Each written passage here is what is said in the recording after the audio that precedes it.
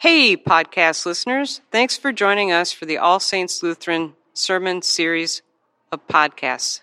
We're so delighted that you've landed on this page, and we ask that you contextualize yourself by reading the descriptor. Enjoy, and let us know what you think. The Gospel is according to St. Matthew, the 20th chapter, beginning at the first verse. Jesus tells a parable about God's generosity, challenging the common assumption that God rewards people according to what they have earned or deserved. Jesus said to the disciples, "The kingdom of heaven is like a landowner who went out early in the morning to hire laborers for his vineyard. After agreeing with the laborers for the usual daily wage, he sent them into his vineyard. When he went out at about 9 o'clock, he saw others standing idle in the marketplace, and he said to them, 'You also go into the vineyard, and I will pay you whatever is right.' So they went. When he went out again about noon and about 3 o'clock, he did the same. And about 5 o'clock, he went out and found others standing around, and he said to them, 'Why are you standing here idle all day?' They said to him, 'Because no one has hired us.' He said to them, 'You also go into the vineyard.' When evening came, the owner of the vineyard said to his manager, 'Call the laborers and give them their pay, beginning with the last and then going to the first.' When those hired, about 5 o'clock, each of them received the usual daily wage. Now, when the first came, they thought they would receive more, but each of them also received the usual daily wage. And when they received it, they, altogether, grumbled against the landowner, saying, 'These last worked only 1 hour, and you have made them equal to us who have borne the burden of the day in the scorching heat.' But he replied to them, 'Friend, I'm not doing you no wrong. Did you not agree with me for the usual daily wage? Take what belongs to you and go. I choose to give this last the same as I give to you. Am I not allowed to do what I choose with what belongs to me, or are you envious because I'm generous? So the last will be first, and the first will be last.'" This is the gospel of Jesus Christ. Thanks be to God. Good job on the grumbling. Good morning, siblings and saints. My guess is, and parents and people that know little people, tell me if I'm wrong. My guess is that one of the first words that little people say is mama or papa, right? Mom or dad or da, ma, right? And then like the second thing that they learn to say is no. Is that accurate? Mine. Oh, yeah. That's awesome. Mine. And right after that, once sentences begin, it's no, not fair. Does that sound familiar too? We know better, but we can't help but respond with various phrases such as, "Listen, kid, life isn't fair." Or, "Tough, buckle up, buttercup. This is just one time of millions that you're going to encounter, so figure it out." Or a variation on any of those negotiations with children, "Because we've lived longer, and we know better, and we know what's fair, and we know what's not fair." Am I right? Right. Okay. Which is when the whole conversation usually spirals out into something that's we don't really want to talk about. The word fair actually means impartial and just without favoritism, at least in its form as an adjective. In the legal world, fair, means honesty and justice. And the Brits practice something that is commonplace in their society, and it is called fair play.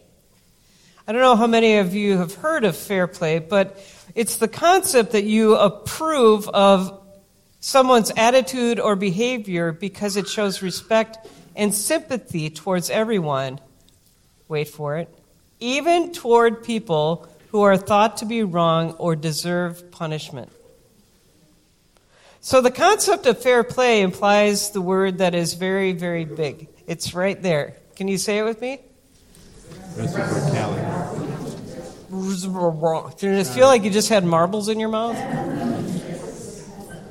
Reciprocity.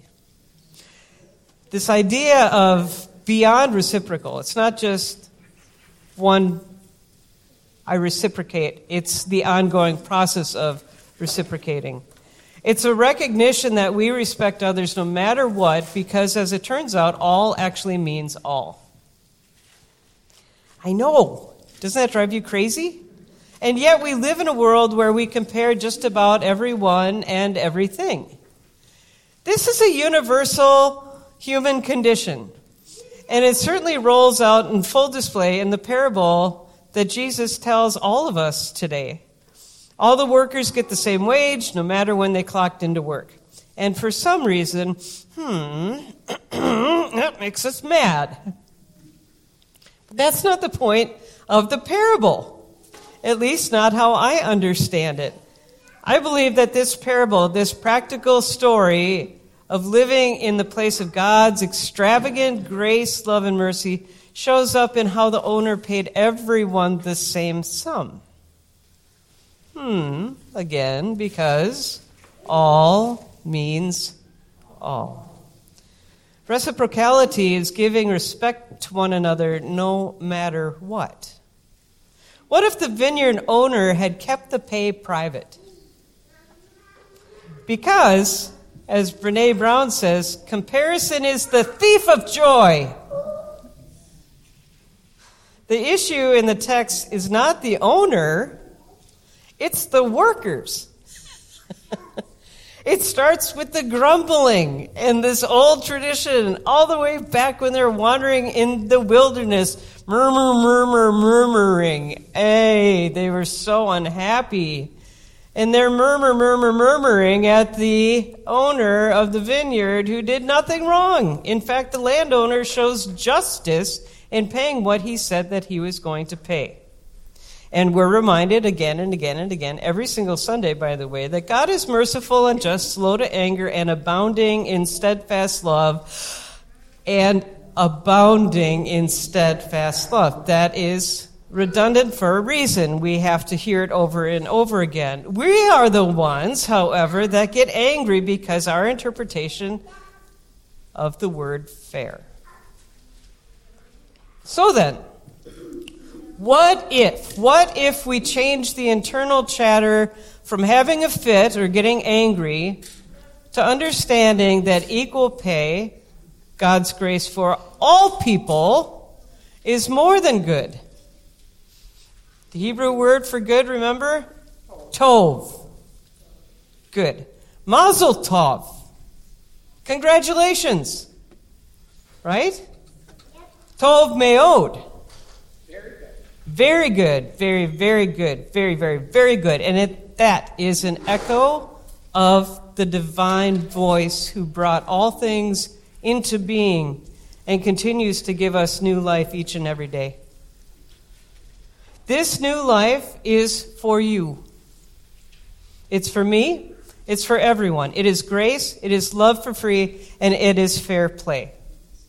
It is a sign of the cross upon our forehead and upon our heart, reminding us again and again and again that we are God's beloved children, adopted, signed, sealed, and delivered with the abundance of love regardless of our behavior. Now comes the challenge. How do we change our mind towards celebrating instead of cursing? From comparing instead of grumbling? From saying, that's not fair, to, I'm so filled with joy that you too understand the incredible gift that we have already all been given. This shift is truly a reorientation. This word, this understanding of this reciprocal nature that rolls in and out and back and forward, and it is for all people. Do unto others as you would like them to do unto you. Love God with all you've got. Love neighbor as self. So the real question comes down to today is, are you ready for the challenge? Are you? You sound a little hesitant, like I believe in fair. What if we turned that around and saw that everybody is getting what they need, and if they're not, perhaps we can be there to assist? I'm up for the challenge. I hope you are too. And for this good news, we can all say, Thanks be to God.